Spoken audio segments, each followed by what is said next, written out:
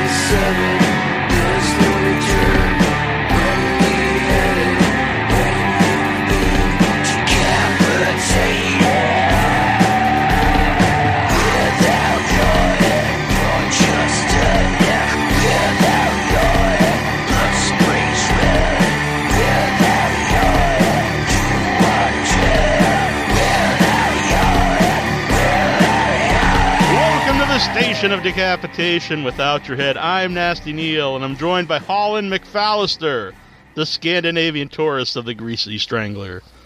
Hi, Neil. Hey. So how's it going? It's going great. It's going great. I'm really happy to have you here, and this is a true story. For like the last year or two on the show, as soon as I saw the Greasy Strangler, just the name, I was like, that movie sounds awesome. And then like the poster, and then the trailer comes out, and I'm thinking, oh, this is bound to disappoint me because it just sounds so. But then I saw it, as like it actually lived up to all my expectations. Well, I agree. It's a great name. As soon as I had the first audition, I said, this is great because no one's going. You know exactly what you're getting. No one's going to go to this movie by accident and think, oh my gosh, I thought I was getting a rom-com. Right. You know what you're getting. So when you first saw the name, did that like just pique your interest right away? Well, the real interest was the director because I had done a commercial with him 10 years prior. And as a matter of fact, I think that commercial was the first commercial I was on that actually aired. I did one that didn't air before that. And Jim's great. He remembers actors, and he, you'll see the Greasy Strangler. There's many people in there who are in his short films and his commercials. His next film has many people from the Greasy Strangler. So Jim is really, really great about that. So that was the first thing. I was like, oh wow, Jim Hosking, know. And then the title, Yeah. Yeah. And after seeing the Greasy Strangler, I went and started to watch his shorts on Vimeo because I just really like his sense of humor, and I like. Yeah. And you mentioned all the different, working with the same people again, and it's always really interesting people in all the movies.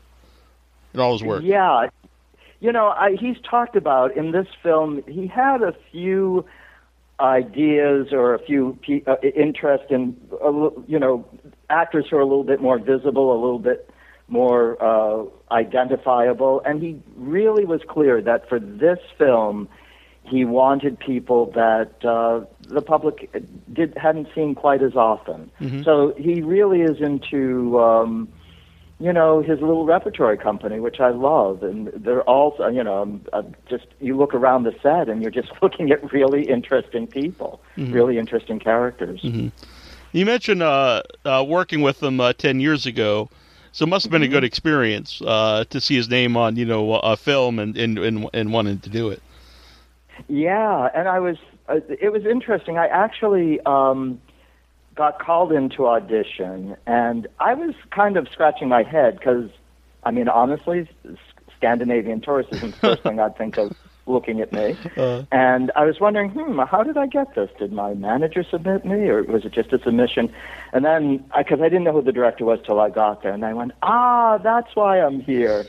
And I actually they had me audition for two different roles. I went in the first time for the Scandinavian tourist, and, I didn't have any kind of accent. I went out the weekend before and got one of those tapes, learn a Swedish accent in 20 minutes, and kind of boned up on that.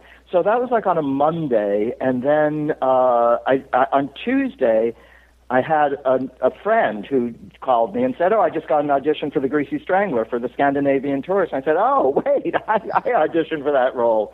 And I thought, well, I guess I didn't get it because they were still seeing people. Well, then on Wednesday, I got a call to come in and audition for another role, which was the hot dog vendor that Mel Cole was so wonderful in. God bless him. He, I know Sky mentioned he passed away a couple of months ago, and really one of the sweetest colleagues you can imagine. But at any rate, I had auditioned for that role as well, and then obviously I booked the first one. Yeah. So that actor who passed away, that's really too bad because he was definitely one of the memorable guys in the movie. Were you friends with him too? You know, it's funny. I really, I knew him. I didn't work with that many people in the cast. I shot for 2 days. And, the people in the scene, my fellow tourists, and of course Sky and Michael and Elizabeth, but that was pretty much it. So I met Mel at, at premieres, at the different openings, at the wrap party. Didn't really get to know him. And then we had the first theatrical run of the Greasy Strangler was at a theater called the Silent Movie Theater. And we both showed up at the same performance, and he and Gil, who plays the supposedly blind guy at the car wash, the three of us decided to hang out afterwards. So we went out for coffee, and it was really beautiful. We just all talked about what a great experience this film had been and what the future holds, and it was just a really sweet evening. And Mel actually drove me home. I don't drive, and he swung me home, and he was just just such a warm person and caring about other people. I obviously deeply sorry for the loss, and also grateful that I got that one moment, that little moment in time to get to know a good soul. I'm glad he got to see the movie, too, with an audience. That had to be a fun experience. Yes.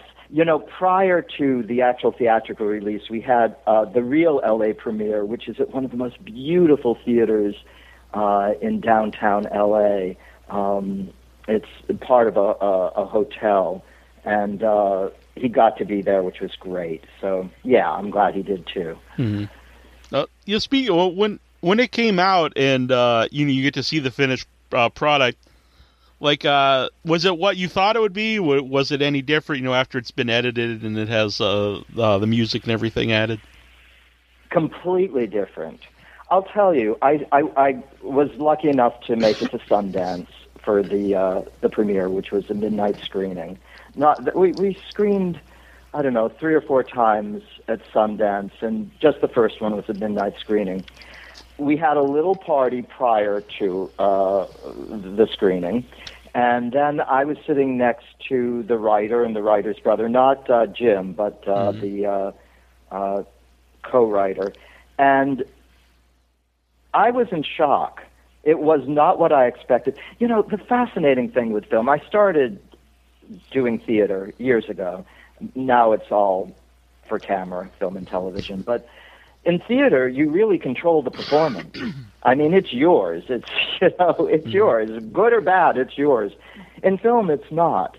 You give the director material. You give them the raw material.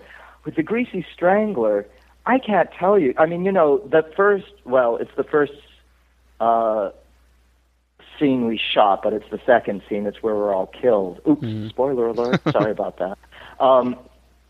It's pretty early in the movie. We shot from 6 o'clock at night to 7 in the morning. It was an all-night shoot. So you think of that. You think how long the scene runs, 3 to 5 minutes.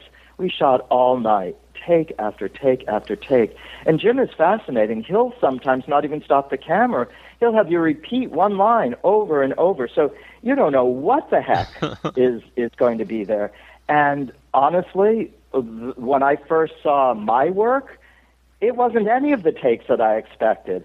I even thought, well, I'll tell you 2 things. One line, I thought was dubbed because I didn't remember doing the line that way. It wasn't. Uh-huh. And the other thing that was hysterical, that's in the other scene, the first scene in the movie, the second scene we shot.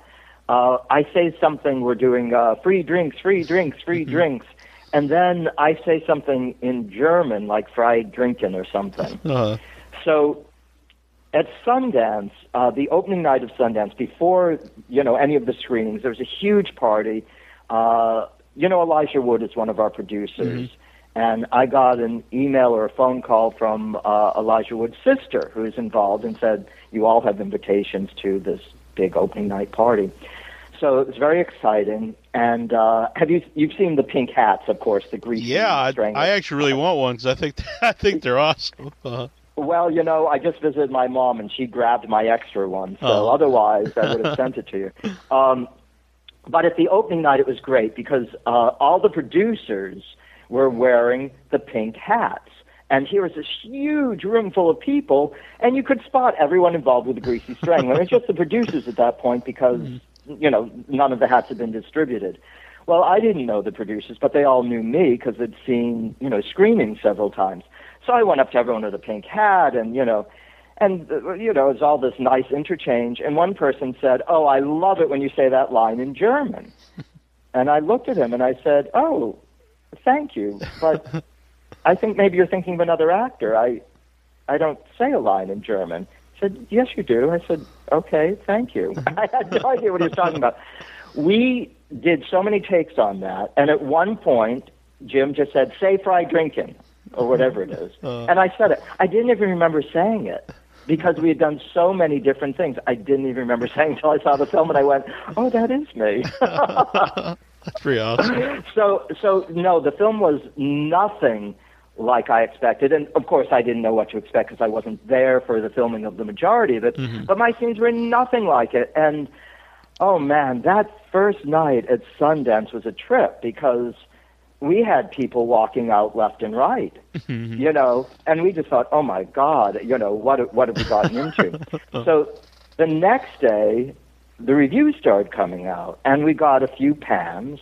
But then we started getting these raves. I mean, the Daily Beast was off the roof.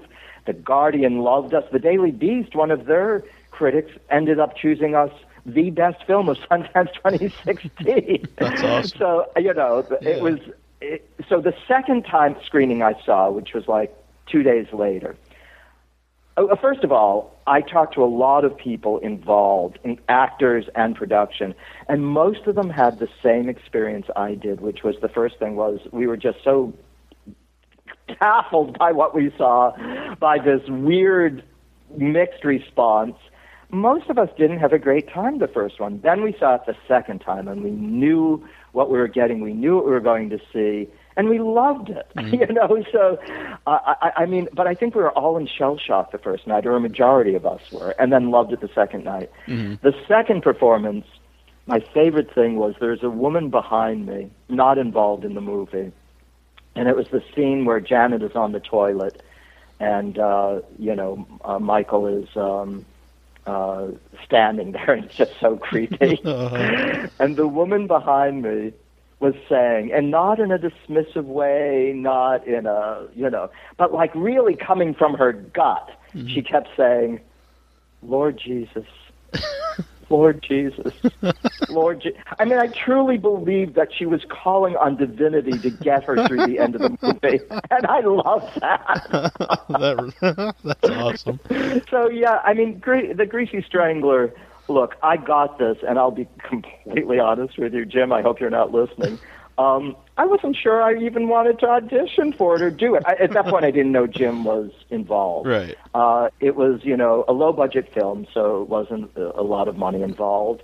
It was, a character that doesn't have a name. I prefer characters that have names. And I was actually originally, up until, contracts and everything, I was the Swedish tourist. But we fudged around with the accent so much, and because he didn't want a strong duh, and the accent became so kind of nondescript. You just knew he was from someplace else, but it wasn't clearly Swedish. So when I saw the credits, I saw, I became the Scandinavian tourist, which is, gives you a little bit more latitude. Yeah, because I don't think anyone knows what a Scandinavian accent really sounds like. No. Well, I'll tell you what's interesting. When I was working on the Swedish accent, I really got online. I found people in Sweden. I Skyped them. I mean, the thing with the Swedish accent is, to the American ear, we all think, the Swedish chef, from the Muppets, or we think da-da-da-da-da. The Swedes don't have that accent. Maybe in the, early 1900s, but the Swedes actually speak, next to native speakers, they have the best English accent. They learn young, and it's almost undetectable. It sounds slightly British, so it's very subtle. At any rate, I like Scandinavian because you're right. No one knows what that is, and, and that's what they get. Right. You don't know what it is. Except for Scandinavians, I suppose. But. Exactly. There you go. Well, it'll probably be dubbed there, so it won't matter. That's very true. So what's the reaction been like by other friends of yours that have seen the movie? Because I just know personally, everyone that I know either just loves the movie, like myself, or they tell me they couldn't get through it. There's nobody that's like, it's okay, it's either you really love it, right, or oh my god, love it or hate it. That's absolutely right. To be honest with my friends, it's not the kind of movie most of my friends would go to. So I found that it's pretty self-selective. The people who wouldn't like it don't watch it. The people who think they would like it watch it and love it. I only have one friend who it wasn't his cup of tea, but it was so sweet. He is my oldest friend, Scott Penn. We, grew up in this little Jewish community in Cape Cod. I mean, we weren't isolated, but we're, we were babies together, literally, born 6 months apart. His cousins lived across the street. And this is not his kind of film at all. Well, it was playing in Brooklyn. He lives in New York, so he went to the theater. And when he went to buy the ticket, he said, I know someone in this. And the ticket taker said, oh, I love this film. I've seen it so many times. Who's your friend?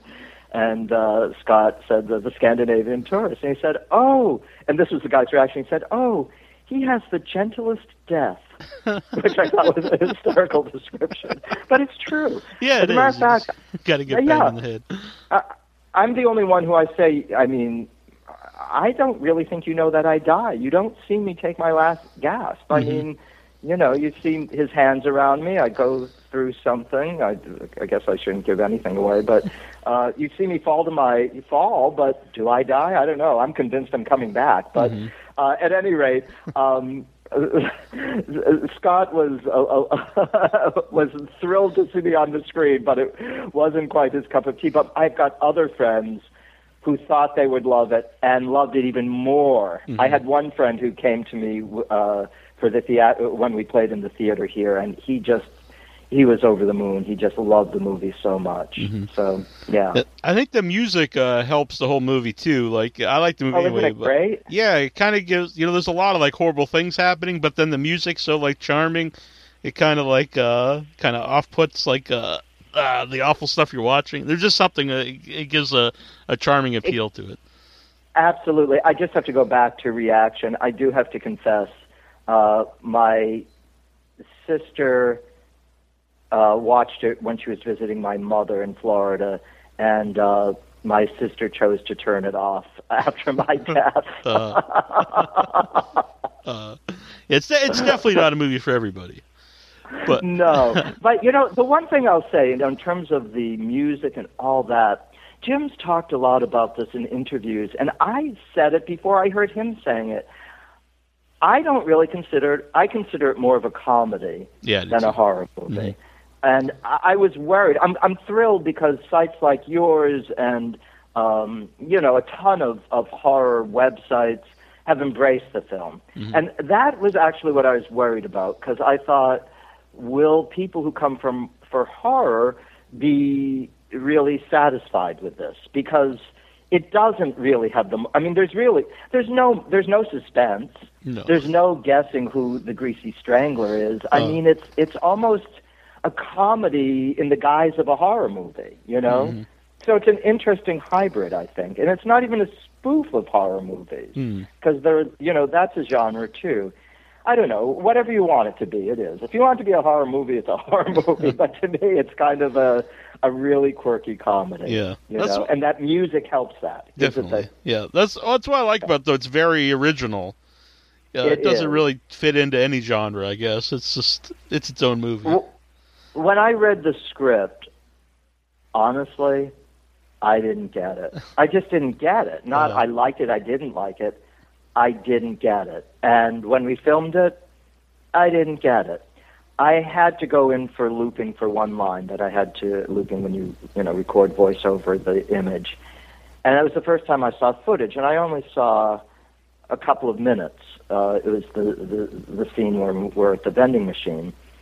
And when I saw that 2 minutes, and I saw how it was shot, I saw the colors, I saw the look, I saw everything, I thought, this is about something greater than any of the components. It's Jim's vision. Jim is so specific when you're working with him directing. He's relentless in getting what he sees in his head.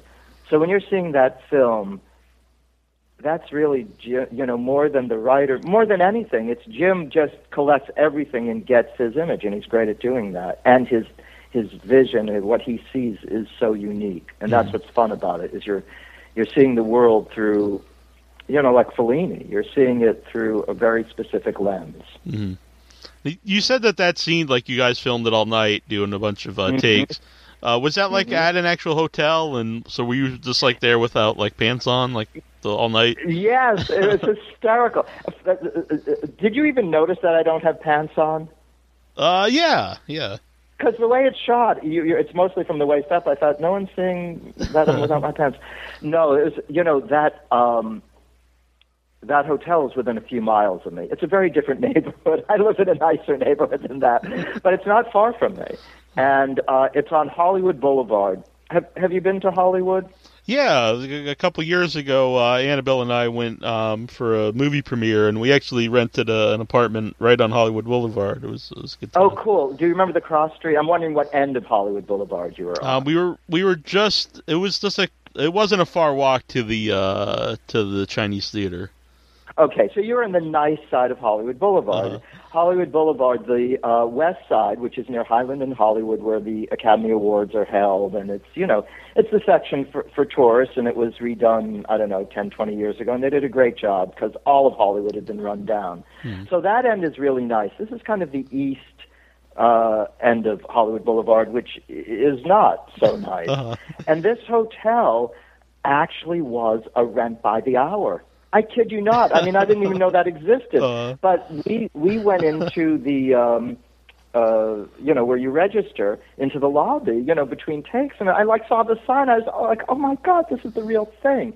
So obviously, they rented it. They rented the whole thing out for the evening. So all the people who were renting by the hour, I guess, were doing their business elsewhere. And it was the craft services where you eat was across the street from you had to cross Hollywood Boulevard to get to the food, and so that was the one time I put it on a bathrobe. But otherwise, I'm running around without my pants, for 11, 12 hours in this parking lot, and people are going by. But on that end of Hollywood Boulevard, it's not that big a deal. It's not that big a deal. But it was it was great fun. It was funny with the costumes. When I went for my costume fitting, we did the suit that's so great and strange and out of place for that first scene when we're doing the disco tour. And just as I was leaving, the costume designer, who did such a great job, said, "Oh, we didn't fit him for underwear." And I was like, underwear? What? I mean, I didn't know that, And they said, oh, we'll do that on the set. Well, look, I'm from Cape Cod, and I got the Puritan blood. I'll do just about anything in terms of emotional places, but I'm a little prudish. And I was like, oh my gosh, what am I going to be doing? So they said they'll have the costume fitting on they'll have the costumes that night on the set. So I'm worrying right up to the shooting, and I kind of call and I go, am I going to be without a shirt? Because maybe I should do a few push-ups before, And they said, no, don't worry. So I got there and I tried on a few different costumes. One of them was hysterical. It was a long, like, granny nightgown. I mean, clearly an old lady's nightgown. I don't know what they were thinking, but it was funny. And then I ended up with what I was wearing, which I was thrilled about, just modest enough for me. Mm-hmm. But right when I got on the set with wearing the costume I was wearing, Michael called out, I like the nightgown better. And I said, I'll put it on for you after the shoot, Michael. So yeah, it was great. It was a little cold, and there were, my favorite place to be is on a movie set. It's so many people working together. I just wish the whole world worked together for a common cause, the way people work together on a movie set. So, I'm wearing glasses, but they're not my glasses, and I don't like to be standing around hours without glasses. So there's one person holding glasses for me between takes. Someone had blankets and jackets because it was cold, and especially for, the other two who had even less clothing than I did, they'd have jackets that would put on between takes. Mm-hmm. The other thing that was funny for the on the set is when I first got there, I went straight to craft services where I was supposed to wait, and I have a stunt double for about 2 seconds. Mm-hmm. And I met him, a great guy, Bonsai Vitale is his name, and I have, I have more and more gray in my hair, but it's still not salt and pepper because it's not white, but it's mixed color at this mm-hmm. point, and it's curly, and it was long at that point. Well, Bonsai has short, straight hair that was completely gray, so it didn't look at all similar. Well, we went over to costume and to makeup, to hair and makeup, and she looked at us and she said, I was told your hair was identical and I didn't need to get a wig. So it's now 6 o'clock on a Friday night, and she goes, well, we're just going to have to get one wig and you'll both wear it. And she went up and told Jim, and Jim said, no, I want Holland's hair. Mm-hmm. So all of a sudden, everyone goes into emergency mode, and it's, they're calling places that are closed, and one person says, I think I have a wig at home. So this one person drives home, comes back with a wig, clearly a woman's wig, but curly, mm-hmm. and from the front, it looked nothing like me. From the back, it looked exactly like me. But that's the kind of mobilization you have on a set, and that I just love. Mm-hmm. Things just get done. It's mm-hmm. amazing. So you mentioned Michael. Is he... when I'm on the show, he's very boisterous, and just like he's in the movie. Is he a fun person to be around? He is, because he's such a unique character. He can be, if he's not pleased with something, you will know. Uh-huh. If you do something wrong, you will know. But he's so delightful. I mean, talk about one of a kind. And I'm going to say, just because you asked about Michael, that a nicer actor to work with than Sky you could not ask for. Mm-hmm. He's just a really giving human being. They're both great. They're both great. They're both great, yeah. Mm-hmm. They were both wicked nice on the show, and like since then, Sky's, emailed me a couple times and stuff, and he seems just like a really nice, genuine guy. Genuine is a good word, yeah. Great guy. He's got a lovely wife as well, Rosa. Mm-hmm. Yeah. So the whole potato scene is very funny to me, and apparently it was based on a true story, but yeah. Morton, the director of photography, who isn't his work great? I mean, doesn't the film just look great? Oh yeah, definitely. Yeah. He told me that it was a true story. I knew that before I heard Jim tell it. Morton, because Morton was there that night.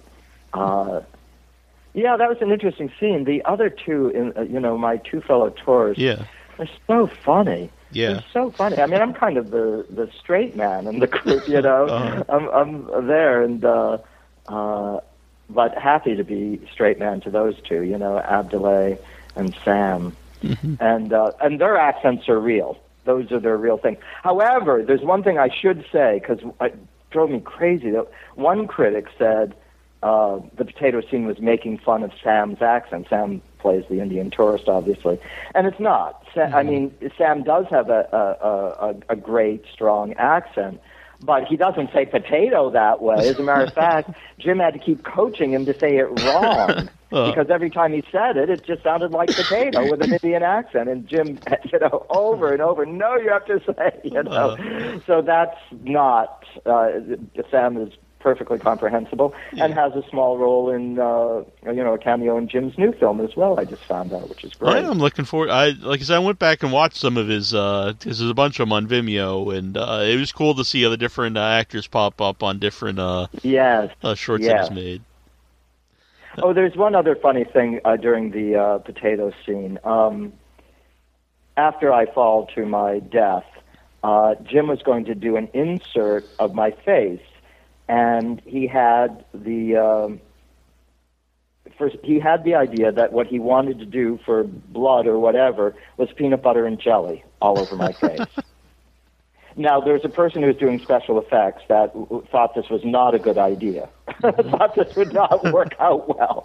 But Jim knew what he wanted. He wanted peanut butter and jelly on my face. So they smeared my face with peanut butter and jelly, and I sat that way for, 2 to 4 hours, and then they ran out of time, and they couldn't shoot it. So the peanut butter and jelly shot will never be seen. It's only in my imagination. Well, that's sad, but yeah. Well, I'll tell you, the thing with film, again, is what I said earlier, which is you give them raw footage, which is what's so interesting.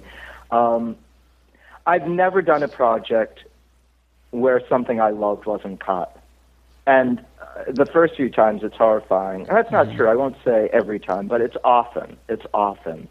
I did another a horror type thing with Dominique Monaghan.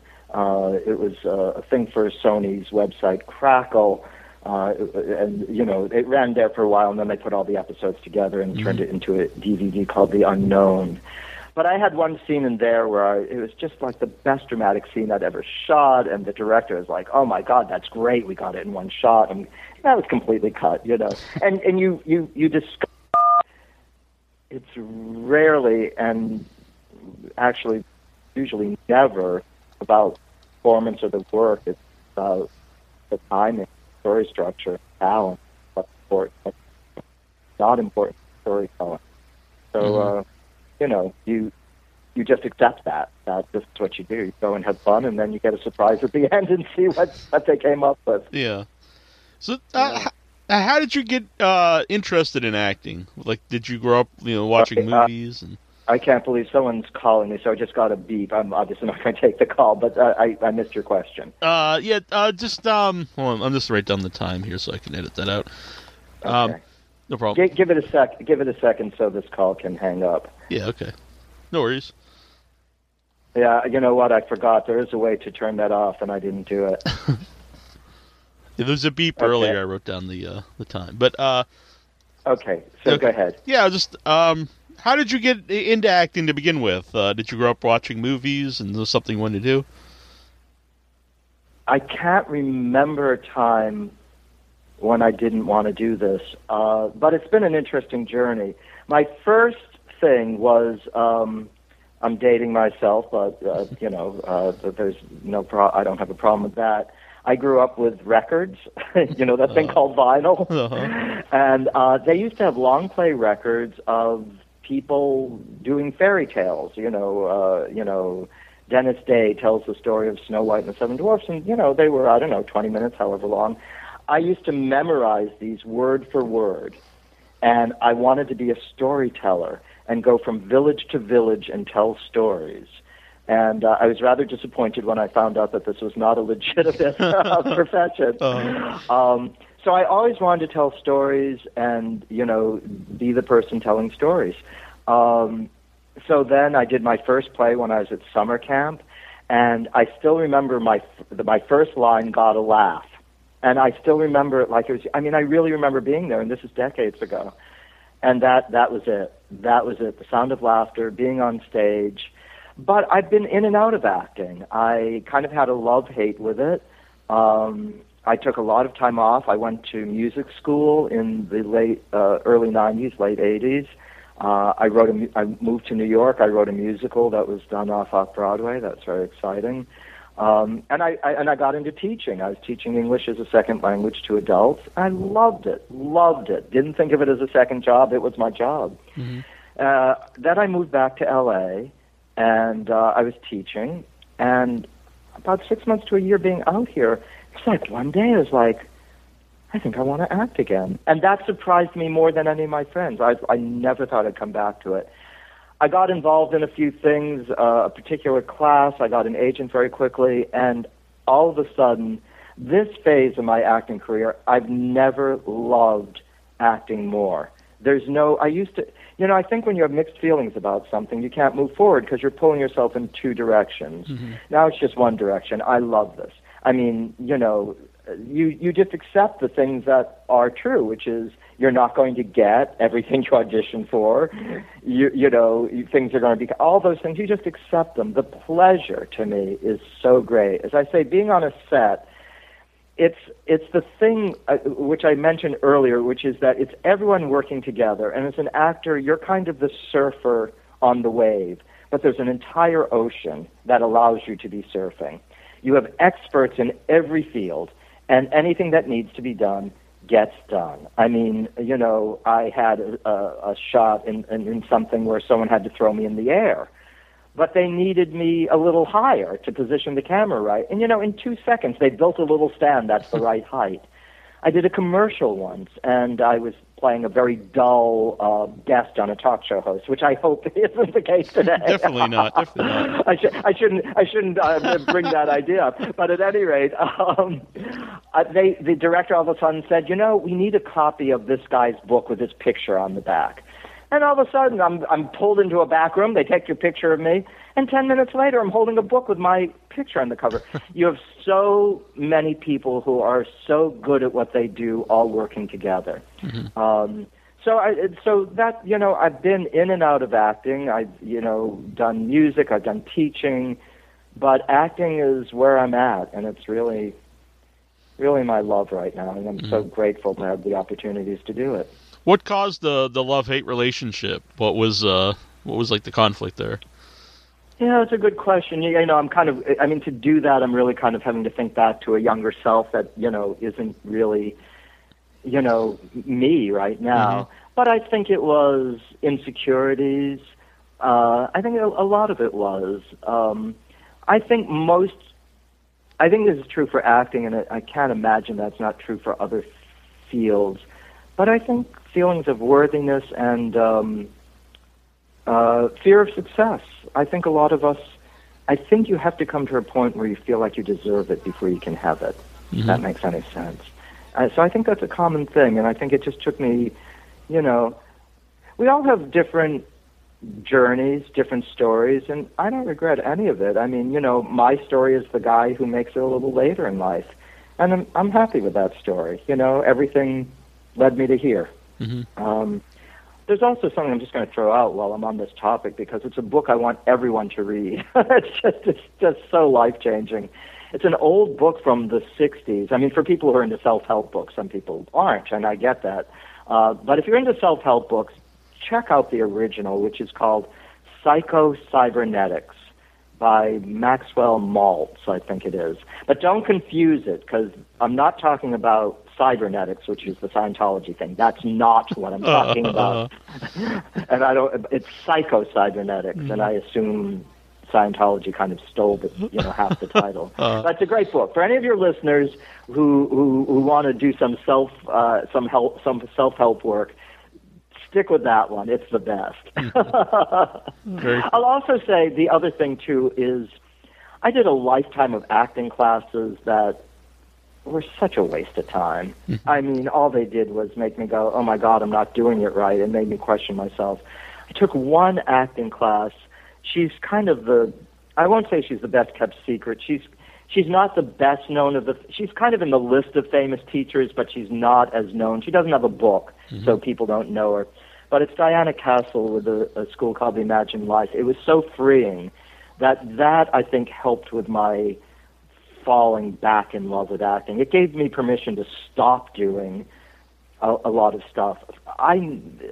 Her approach and the way I work is not so much analyzing, but imagination, becoming that person and knowing that there's absolutely nothing that I experience, that anyone experiences as a human being, that's not in me. You know, it's really connecting to that interconnectedness. You know, there's a Scandinavian tourist in all of us.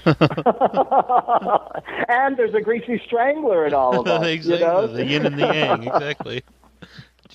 Two sides of one coin. But what was the off Broadway musical play you wrote? What was that about? It's called Boyfriend for the Holidays, and it was a gay romance set at Christmas time. It was very old-fashioned. We got some great reviews, and we got a great reception. It hasn't really had a life after that, but I'm hoping that the songs may still have a life. There's a few Christmas songs and standalone songs from it. It was thrilling to see it realized, you know. I won a little competition that was for one-act musicals, and then I expanded it. A theater in Chicago, which I don't think exists anymore, is called Bailiwick. They picked it up for a series of staged readings. I lived in Chicago for a month and worked on it there, and then came back, and theater in New York picked it up as part of their little season. So, yeah, it was great. But, you know, it's funny. It's like, I really feel like life just has chapters. It's like, I can't even, I mean, I'm so disconnected from music at this point, and it was my life for a couple of years, you know. Studied for a year, wrote for a year, got a catalog of songs, just loved it. It was every breathing moment. And I'm glad that was part of my life story, but it's, you know, there are people who say, oh, you should go back to music, and I don't know. I never say never, because you never know what the future is going to hold. But I can't imagine it. It's another person who did that. And I have to mention, because I'm from Cape Cod as well, and we both shared this off the air, is if anyone, there's a lot of cool things to see on the Cape, but Plymouth Rock, you're going to be disappointed. Anyone out there? Oh, the biggest disappointment. You go down and you're looking at a little pit, a little rock. You know, I said earlier, I did a family vacation to Spain, and we traveled to Africa, you know, because we're on the coast to coast, and you see the Rock of Gibraltar. Now that's a rock. I mean, you know, you can see that fills up the landscape. Yes, but you know, it was fun as a kid seeing all the people dressed up as pilgrims running around. You know? Yeah, definitely. Yeah, we used to go to the. At least the boat was, you know, something. But oh my God, I can remember the rock. And then once you see it, you feel bad for everyone else. You think, oh my God, they traveled all this way to see this little rock down in the pit. Yeah, you can't even touch it. You can't even touch it. You're looking through guardrails. Yeah, and then you're kind of almost people watching at that point, because you're looking at people who stand there and like you think, how long have they been here? And that's exactly it. What do they see that I don't see? That's so fascinating. They're using their imagination. They're writing a whole story about this little rock. Exactly. And of course, where you come from, you have the famous glass factory. Yes, the glass museum, and again, I think a lot of it is if you're from a certain area. You're used to everything, so it's not necessarily that great to you. But other people come from all around to see the Glass Museum. So, well, you know, people always say to me, "Oh my gosh, you grew up in Hyannis, you grew up on Cape Cod. That must have been great." And I go, you don't know anything else. It's just where you grew up. I mean, it's not like you had an apple and an orange. You just had an apple, and you go, it's an apple. Uh-huh. You don't know. You haven't seen the orange. But I do know when I go back now, which isn't often, usually for weddings and funerals, unfortunately. I do go, oh my gosh, this is beautiful. I grew up here. But growing up, you don't know that. Yeah. And of course, it's also interesting because everything changes. People say, oh, this town has changed. Oh, that's ridiculous. The whole world has changed. Right. The whole world has changed. And in many ways for the better. So, not always, but many ways. I just visited when I grew up, first of all, we didn't have a number on our street. It was so small. Our address was, if this is not the greatest address ever, I don't know what is. Our address was Daisy Hill Road, Hyannis, Mass. That was our entire address. And we didn't lock our doors. You didn't lock your car. I mean, that's how I grew up too. You grew up that way too? Yeah. It was. I don't think I even had a house key, like as a kid. I mean, it was the door was so same here. I don't think I did either. Yeah, well, that's one of the changes that's maybe not as good. But there's other things that's great. It's great that I mean, my gosh, the fact that we have the internet and we discover each other, and you found me on Facebook, and and I'm doing a radio interview on the phone. That's spectacular. Yeah. Yeah. Definitely. And by the way, how can if people want to find you, like not like seek you out at your house, but if they want to find you online, how can they do so? Best way, and thank you for asking, is my website. It's hollandmacfallister.com, and that's HOLLANDMAC, F as in Frank, ALLISTER.com. You'll also find out about my other life, which is my hobby. I ride something that most people can't visualize because you haven't seen it. You know what a kid's razor scooter is? I don't, actually. It's just a kick scooter. Okay, I don't. Yeah, okay. Basic kid scooter. Okay. So that's what most people know. I ride a big version of that. So it's the size of a bicycle, but I'm standing and kicking instead of pedaling, but I've got big wheels on it. These are just, next to acting, my biggest passion. And it's amazing. I met a casting director at Sundance. We're both from L.A., but here we are in Utah at Sundance. And I'm meeting her and her boyfriend, and her boyfriend looks at me and goes, I see you kicking around our street. People know me from this. I have one casting office that when I leave, they go by the window to wave goodbye to me to see me on my kick scooter. And I recently, I was shopping. I read about a new scooter that's aluminum, a little lighter, and it was exactly the specs that I wanted. I've had bigger and I've had smaller, but this was the exact specs I wanted, 20-inch front wheel, 20-inch rear wheel. They hadn't been imported yet. They were just coming to this country. I was writing inquiries and dealing with the shop in San Diego who was going to be bringing them over. And he finally said, he looked at my website. He saw that I was an actor. He saw that I have some presence in this little scooter community. And he said, you know what? If you come to Las Vegas, there's a big bike show called Interbike. And we're going to be premiering these scooters there. They're coming over from the Czech Republic, a representative from the company. The company is Yedo, Yedoo. I'm still not exactly sure how to pronounce it. But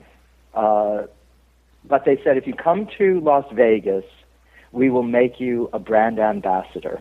We'll give you a couple of scooters to ride around town, to promote on social media. So I'm thrilled. So I'm a brand ambassador, which makes me feel very important. and I've got two beautiful scooters. So there's one whole tab on my website that's pictures of me on my scooter. And there's also a tab with some of my demo clips and video and, recent stuff. So that's great. I'd be delighted if any of your listeners checked out the website. Sweet. And what was it about this scooter that drew you to it? It's It's interesting. I have, and when I say it, I don't mean it as a, like people say, oh, I'm crazy. I really have obsessive compulsive disorder, diagnosed and everything. And it's pretty under control. I'm not like one of those people who won't shake hands. I like to shake hands. I like to touch, but I'm going to use my hand sanitizer directly afterwards. The reason I mentioned the obsessive part is when I get interested in something, you cannot get me off Google. I mean, hours I'll be looking up something. I heard about these scooters, and at the time, I stopped driving in about 1991. And I like to say the world is now a safer place for everyone. So I was in New York where you don't need a car. And when I came back to L.A., I thought, oh, can you do this without a car? I didn't want to start driving. I hated driving. And I was doing buses, and it was okay. But there was a few places that were like a mile and a half away, not that far. But there really wasn't a bus that got me there. So I read about these scooters, and I thought, hey, that might be great. So I really researched the heck out of them. I got on trains to go see them. I got people to drive me to see other ones. Finally chose one, and it really was fun. What I didn't expect is that this would increase and increase, and it would become my main form of transportation. Mm-hmm. So I've gone, it's not unusual for me to go, I almost always go 5 miles in a day, over the course of a day, but it's not unusual for me to go 7 to 12 miles a day, kicking around. And I've gone up to 20, 25, but that's rare, like on a special, where I'm kind of pushing myself at a biking event or something. So I've gone through many scooters. They've all been a little different, but they really make you feel like a kid. They're the right speed for me as well. For the way I ride, not as a pro, but the way I ride as a casual rider, I'm half as fast as a bike, twice as fast as a pedestrian. And I'm legal on most sidewalks. So it integrates very nicely. I go wherever it's safest. I do bike lanes if there's bike lanes. I go on, side streets if it's daylight. I go on sidewalks if it's a busy street. They're just fun. They integrate nicely. I throw it on the subway. I can get to a lot of places with it, and it's fun. Also, with biking, I had problems with my knees, and with this, it's easier. On one hand, it's easier on the body, but on the other hand, it's better exercise in a way because it gives you a full body workout. You're using your upper body. I used to have to do back exercises every day, and I don't anymore because every kick, you're stretching your lower back. But I think the bottom line is I just think it's fun. You're kind of just gliding around. It's fun. That's very cool. I think it's a great story. Well, Holland, it's been a pleasure to talk to you. It has been my pleasure. Thank you so much for reaching out and for embracing Greasy. I loved your interview with Sky and Michael, and I know you've got some more coming up. At least Elizabeth, I know. Have you done Elizabeth already? No, I'll be doing her soon, and also Carl's going to be on. Carl Solomon. Oh, fantastic! Carl is such a trip. I said to Carl, the people who have the DVD are really going to be the people who fall in love with you, because the first time you may notice him, but the more you watch him, you go, that's the same person. That's the same person. That's the same person. So he's so fun. He's so fun at it. Mm-hmm. Okay. Well, thank you so much. It's been a pleasure. Thank you. It's been awesome. And continued success. Thank you very much. And to you. Happy trails. Thank you.